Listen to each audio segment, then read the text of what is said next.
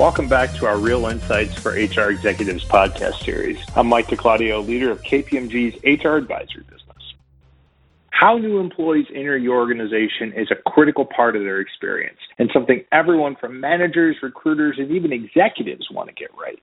Today, we're going to be learning more about employee onboarding by listening in on a recent session from our KPMG HR forum titled Onboarding: Technology and HR Process, How to Drive Real Business Value from a Successful Employee Onboarding Experience.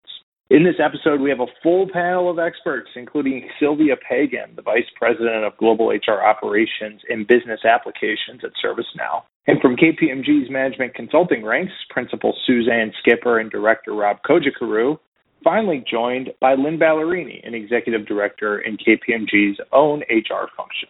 Statistics show that more than 86% of employees decide whether or not to stay at a new company within the first 6 months, while more than half of new hires who go through an effective onboarding process are likely to still be at that company after 3 years. Together, our panelists will discuss strategies for creating a positive onboarding experience. So with that, I'll pass it off to Suzanne, who will kick off our session. Welcome to Employee Onboarding. I'm Suzanne Skipper, a partner in KPMG, and I will be joined in this session with my colleagues and clients, Rob Cojocaru, Director out of KPMG, Sylvia Pagan from ServiceNow, VP in IT, the lovely Lynne Ballerini, also from KPMG, but she's a client as well. Thank you so much for coming. I assume that you are here either because you already believe in the power of employee onboarding or you are just curious. In either regard, we are going to try to satisfy both of those interests for you. I have been in consulting, primarily in human capital, people and change consulting for 25 years. And I will share this with you. 25% of the U.S. population, not speaking globally just yet, of the U.S. population experiences some kind of transition every single year. That is a constant average. Are there dips when there is a recession? Are there peaks? Absolutely there are. But that number doesn't change, and it accounts for whether it's voluntary or involuntary transition. Another stat for you, 50%. In my career, we have all seen, I'm quite sure, the war for talent begin, and the war for talent is being waged, and it's very hard to tell when it's being won, correct? But at the end of the day, I will share one thing with you. It has been, up until the past few years, give it 3 or 4 years, a fact that onboarding, the topic of our conversation today, really has been the forgotten stepchild, if you will, of the talent management process. And it really should not be, because 50%, when you're looking at the lower end or the higher end, senior executives within 18 months fail, I'll talk about what fail means, within 18 months of starting in a new role. On the tail end, hourly employees within 4 months decide to vote with their feet. They decide to leave a new job within the first 4 months. And you can say to yourself, well, why is that? Are we looking at a certain demographic? No, we're talking about the beginning, we're talking about the tail, someone in their career. Is it about a certain industry, a certain sector, a geography? That's not the case. The primary reason for that is onboarding and the experience that people undergo when they enter into an organization. Just like a culture of an organization will evolve, whether you do something about it or not, there will be an onboarding experience. People come, people go. When people come, if you don't have a structured program, there is the risk that there is a variability and consistency in what that experience is. Think about the hope and the promise. Everything that we have our recruiters doing, everyone in talent acquisition, everything from sourcing to recruiting, getting people in, wooing them in. A lot of attention paid to that. So much effort and investment, technology around that. But then there's kind of this hump, there's this gap, if you will. Onboarding has not been paid attention to. Again, on the back end, tons of attention paid to everything from goal setting, performance, development, career transition, workforce transition, succession planning, leadership development. But the onboarding has remained really untapped field for us in the area of people and change and in human capital. This number is probably the one that people who like numbers, people who care about financial impact, care about the most. 150%. If you take someone's salary, I'm not talking about the fully loaded cost of someone fully loaded with benefits, but if you take the cost of someone's salary The financial impact of someone leaving an organization and replacing that person, that turnover cost can be as much as 150% of that. So there goes your return on investment. It's a negative return on investment for someone that you just hired. In a nutshell, it's the time, the energy invested in that person. It's the time, the dollars, the hard dollars spent on training that person, investing in that person, and also loss of productivity. Because if that person is leaving the organization, something's not getting done. Something in the market is not being met. That need is not being addressed. I will stop boring you with numbers after this one, 58%. If you do something, if you have any kind of a structured program, that addresses retention, my friends. People will be more likely to stay with an organization after 3 years. Now, some of you might be thinking, okay, are we really just talking about all these millennials today, these people who fashion themselves to be free agents, who don't have that sense of loyalty? My husband, we've been married for 25 years. He has been with the same organization since college, 32 years. That's rare. That doesn't happen. I can count the number of people I went to business school with. There were a total of 2 people who have been with the same organization since 1990. Think back to, our parents' generations. My parents said to me, Suzanne, get a job, get married, get an apartment, don't commingle your business, your bank account with your husband, all these things. Be a good girl, that sort of thing. Don't look anyone in the eye on the subway, all these things. I'm from New York. And the one thing that they always kept saying within that whole mantra growing up of get a good job with a good company, that's your career, that's your life. That is not the case anymore. You'll hear from our HR survey, these stats and this whole transition career, the things that millennials care about, guess what? A lot of us care about today too. A lot of experienced senior hires care about this too. They're looking about where they can add value, where they can make a mark. They're thinking about the next stepping stone in their career. There are people in their 30s and 40s who aren't looking to land someplace for the next 20 or 30 years. They're thinking about what's my next step, what's my next move. The expectation of loyalty and organizational commitment long term, you can't bank on that anymore. I think we all know that. I'm going to ask Rob to speak a little bit about why it is that onboarding has been this stepchild, because it really is, by definition, a fragmented process. Rob? Hey, thank you. When you look at onboarding in general, there's so many players that contribute to onboarding. How many of you are responsible for some sort of onboarding activity within your organization? From a provisioning standpoint, from a HR standpoint, from a cultural standpoint? There's so many people, or there's so many actors to this play. And it's almost like a symphony, per se, in that you've got so many different activities from a business unit standpoint, from an IT standpoint, from a data standpoint for HR and payroll, because I think we all like to get paid. And then, of course, from a facilities, I need to get on site. I need access to certain items. But there's not one person that's responsible for all of those activities that take place. You look at onboarding, and I'm going to oversimplify here for a bit, but it really breaks into 2 buckets. You've got all of the HR items, cultural experience, all of my forms, my data, all those data elements that need to get raked in to get pulled into those systems of record. Then you've got all those provisioning tasks. I need a laptop. I need access. I need system access.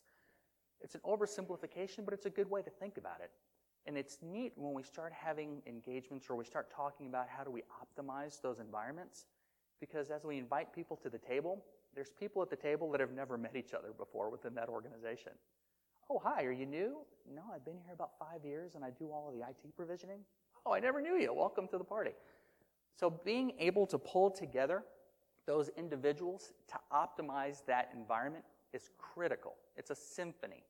And there's many different ways to do it. It's people, process, and technology to pull together the experience they need to. Somewhat passive, isn't it? There's things I need to get to you. There's things you need to get back to me. It's not an opportunity to say, how do I get you engaged? How do I get you productive? How do we get you to participate as a valued member of the organization and increase the time to productivity to the point that you're active in your organization? So what I'd like to do is let's talk about where the proof is in the pudding. I'd like to introduce Sylvia Pagan, Vice President of HR Operations and HRIT. Sylvia, I'd love for you to take it and walk us through your experience. Onboarding happens everywhere. It doesn't happen well everywhere. And that, my career, I have been in finance, I've been in healthcare, I've been in technology, retail. I haven't seen anyone get it right over the years. A lot of people say we have an onboarding process, it works very effectively, but it tends to be very siloed. There's HR onboarding, there's IT onboarding, there's facilities onboarding, and those systems and processes don't tend to really flow together very well. And so that's what we started looking at about 3 years ago, is looking at our onboarding process. And we had processes in place. We had functions and technology and systems that helped create tasks and assign tasks and get work done related to onboarding. But we were missing some of that interaction and engagement with the person, the individual coming in.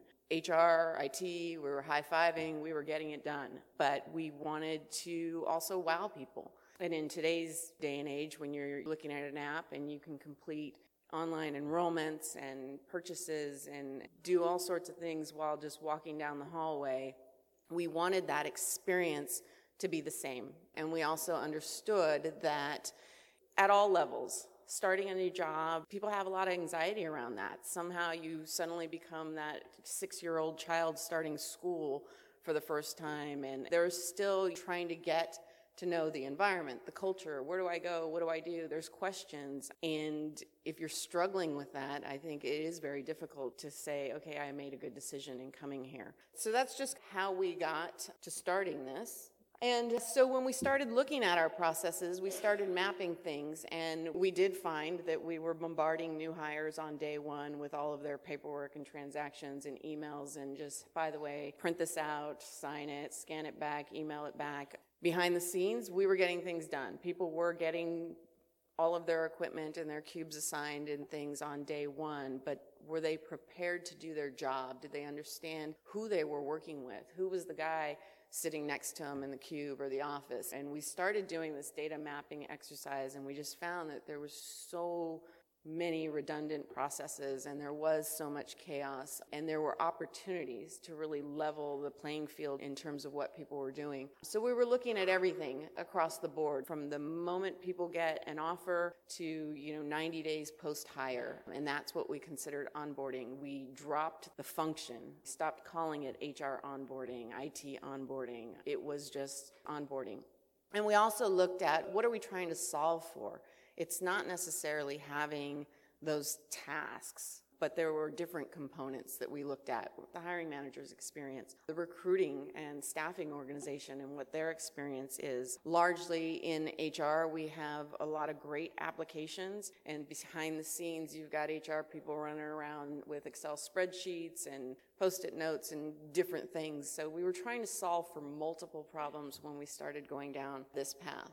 And so we did our journey mapping and defined those personas to say it's not just an onboarding process, but who are also the touch points, who are the individuals that are getting impacted, and how do we make their experience easier, all the way from HR to IT to facilities, information security, even internal audit and reviewing how those security and roles are defined and assigned. And so we started mapping out not just the processes, but the journey against those processes.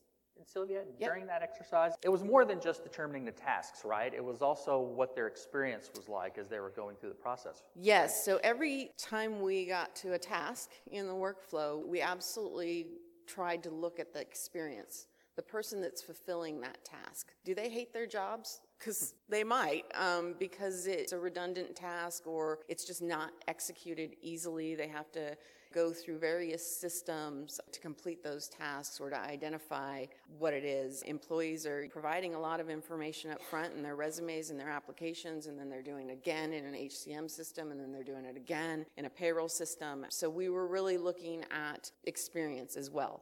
Employee experience, manager experience, everybody's experience. We were really trying to drive our processes based on that outcome that we wanted.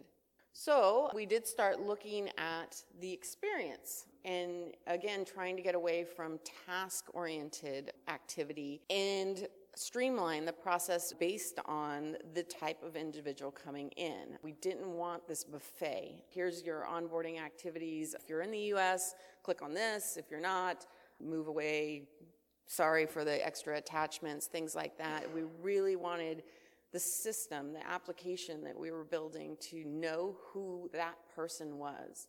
Who do you report to? What group are you in? If you're in finance, you need access to SAP. If you're in HR, you need access to Workday. But we really wanted to build upon that and make it very, very easy. For us, we talk about it in a way of taking Okta single sign-on one step further in saying people can be interacting with multiple systems but not knowing it. We wanted just one experience. So we started to build out what that would look like and how to map out that activity to engage people. And a lot of times, especially in EMEA, when you hire someone, there's sometimes a 1-month delay or 2 months before they actually start.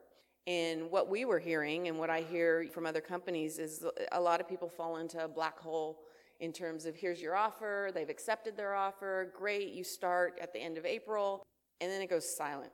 Unless the manager or the recruiter or somebody puts some sort of reminder on their calendar, like, I should check in and see how this person's doing. We're just sending the stagnant emails around, okay, your start date's here, show up there, and then you trust that 2 months later that person's actually going to feel welcome to the company. We really put a lot of things in front of that before they actually get to their start date so that they could start to interact with their team, so that they can start to see some of the collaboration, so they can start to see some of the videos. Depending on the timing, if you're in the US and you're being hired in December or January, we will have banners that are very relevant to our sales kickoff, for example, if you're in the sales team. But we were really trying to target individuals with our process, have them complete their forms, communicate with the relevant people in their group, stay connected, get all the information on benefits and vacations and holidays, travel. Some people start on day one and they're expected to go in and book travel to a conference or an event. They don't have access to Concur yet or their expense system. So we tried to get in front of all of that. So when they came and they showed up, they truly just had to do orientation. And that really was just an information. You're not filling out paperwork. You're not trying to figure out how to get logged into your laptop. You're not trying to figure out where you're supposed to go. It was just more of, hi, welcome to the team. Let's chat. What was your goal when you started on this journey that you were trying to shoot for? What was like the factor for success that if you reached that point, you knew you kind of did the right thing? So we did have a survey, a 30-day post-hire survey that went out to candidates that asked the question, just very simple, what was your onboarding experience like? 1 to 10, which was probably too high of a range, but on average it was 5 or 6, which we were really trying to target that. We ended up far surpassing our goals in just tackling that. We really did focus on the employee coming in, which I think was the piece that's missing in a lot of the onboarding processes anyways, but the benefit across the board with all those other organizations just kind of came with it. So customer satisfaction was yes. kind of the leading indicator of success yes. for the group. You know, you're a high-tech company, so you should produce some high-tech applications when people are coming on board. So definitely that was one of our number one objectives. And Sylvia had a bit of an unfair advantage because she was the executive sponsor, but also owned talent acquisition as well as the HR IT processes. Right. Sometimes that's the hardest part is yes. who owns all of these factors that contribute to onboarding. Right, right. You mean she could also force people to go to the journey mapping sessions? She could wave her wand and say, here's what will happen. Yeah. I had an edge. Great. Thank you so much. Thank you. Okay, thanks. Okay, great. One thing that I want to do before we have Lynne come up and share the KPMG story, I want to touch on something that you just mentioned, Sylvia, about contingent labor. There is such buzz in the market, in this space, and not surprisingly, but it's not just for your traditional W-2 hire. It's for interns. It's for part-time employees. It's for seasonal employees, right? So if you're in retail, you're having to do that, and sometimes people even bulk up even just for open enrollment. And depending on where you are in your organization and depending on what the operating budget looks like, sometimes, we all have vacancies, but sometimes we don't quite get permission to fill those vacancies. Yet you have a long tail of contingent labor, contractors who are long-term contractors, and they feel like, they start to act like part of your employee base. The benefit is they don't have benefits and all that stuff, and they're kind of fungible. It's like you're having your own in-house pool if you're in healthcare. And sometimes we find ourselves becoming dependent on that contingent labor, not entirely like they're full-time employees, but they kind of are. They're filling a need and role and responsibilities on your type of organization, even though they aren't full-time employees. And when those people come in, the onus is on us, the onus is on HR, because that's where the bony finger of fate, winds up pointing if something goes wrong. Got to make sure that they know the organization, they know the rules in the road, that they are in compliance with everything that is important in the organization, that they're meeting those standards. Earlier this year, engagement that we had began as internal audit exercise, controls, and compliance. And HR assumes that finance and security and admin services were taking certain things. The reverse was also assumed, and a big gap and a huge controls environment, a new system was put in place for checks and balances, just to make sure that as people are coming on board, this is a financial services entity, to make sure that they're anti-money laundering and there are suspicious activities, training exercises, that people were taking those, but not that they were only taking those, that they were actually capable after taking the course. So turning things from just a check-the-box exercise into making sure that understanding is there. And again, Rob used the word engagement. Engagement is not just a nice-to-have. Engagement translates into dollars and risk and compliance and productivity. And you have to define engagement as well. You can't just say, I really want engaged employees. What does that mean? Each organization does it a little bit differently. Some organizations assume, well, engaged employee is, I found ways to make certain tasks easier. Well, that's kind of process optimization. That's automation. What do you really mean by engagement? So asking some simple questions and getting some very simple answers helps model what that future state's going to look like. We have a really great story about this journey. I think it was about 9 months ago when I realized I had a real blind spot because I thought we had a great onboarding process. We were very innovative 8 years ago, and I implemented an electronic onboarding process to replace our paper-based offer letters. I thought it was pretty good. And then we underwent an acquisition and acquired some folks who had a different expectation about what the onboarding experience should be. I mean, I had a user interface. You would click on a link, you would go in, you would fill out your forms. It was very administrative. They wanted an experience. And I think we're hearing a lot about that in several of the sessions these past 2 days. So it's not about an interface, it's about a user experience. We have a pretty big organization. We hire 10,000 people a year in the US, and they're at various levels and in different businesses, audit, tax, advisory, and our business process groups. So they all have unique needs, more than 90 offices. So when I started going down this journey and working with advisory about what it could look like and how we could really change that user experience, kind of hard for me to wrap my head around, like, what would be so much better than what we have today? Because I thought we had a lot of good stuff going on.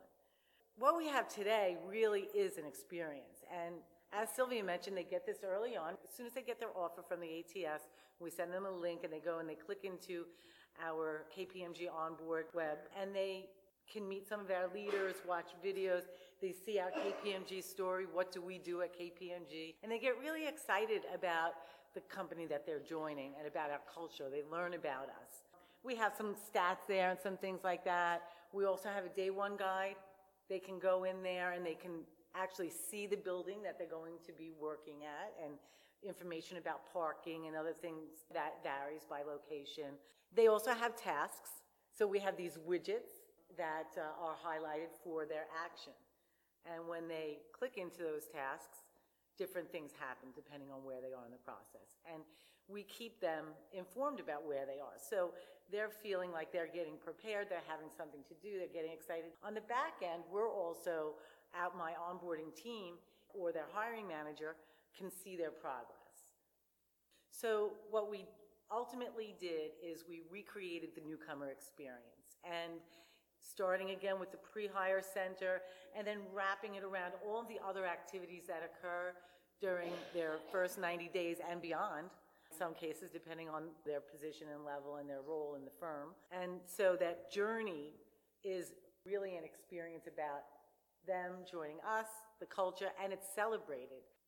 Knowing you had a capable system in place, so transactionally you were getting everything you needed to get, knowing your environment intimately, it was very efficient and effective. What was your case for change? What made you say, you know what, I can do this better? Was it employee feedback? Was it you wanted to really drive engagement? What kind of pushed you into saying we can do things better? We did get some feedback that started to get us thinking that we're not really presenting the user experience that reflects our culture as an organization and where we want to be in the future. It was old and tired. It was 8 years old. It was administrative. And I have to be honest, some of our leaders in HR really didn't initially see this vision or understand, you know, what is a user experience? I mean, you have to fill out paperwork to start.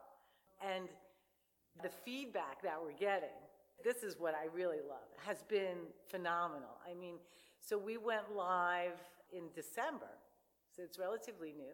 We've had 400 people come through the new tool. We get all of these awesome comments and feedback, great survey scores. We had good survey scores before, they weren't great. And just this past week, I had a rehire come through who filled out the survey and said, you know, I joined KPMG 2 years ago and it was a much different experience. Wow, this is awesome. And I was like, yay! You know? So it really does make a difference. And I think it's something that our team in HR is very proud of. In this level of effort that you had, obviously you implemented technology to help you with the user experience. Was there also optimization work that you put into this from a here's how we normally do business and here's how we want to do business in the future type initiative? There was not a lot of that. I think in retrospect, I would have liked to do more of that. Mm-hmm. We had some challenges working with our constituents in recruiting and the other groups. It's really important to work as a team and do a lot of, I guess, process review and things like that. We did more of a lift and shift. I think we could have done a little bit more process improvement, but at the end of the day, it all came together seamlessly. I worked very closely with the developers. I'm sure you probably did too. And it's really impressive how, I think, modern and easy to use the system is and how well everything works in the back end as far as the integrations and the workflows that are enabled by using the tool. So some of the things that I think you've heard today from both Sylvia and Lynne, these are some of the best practices, leading practices. Don't just think about what happens in our HR silo, think beyond and about bringing those things together.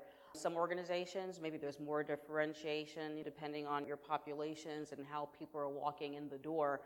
Don't just automate. I think that's where you were going with your comment.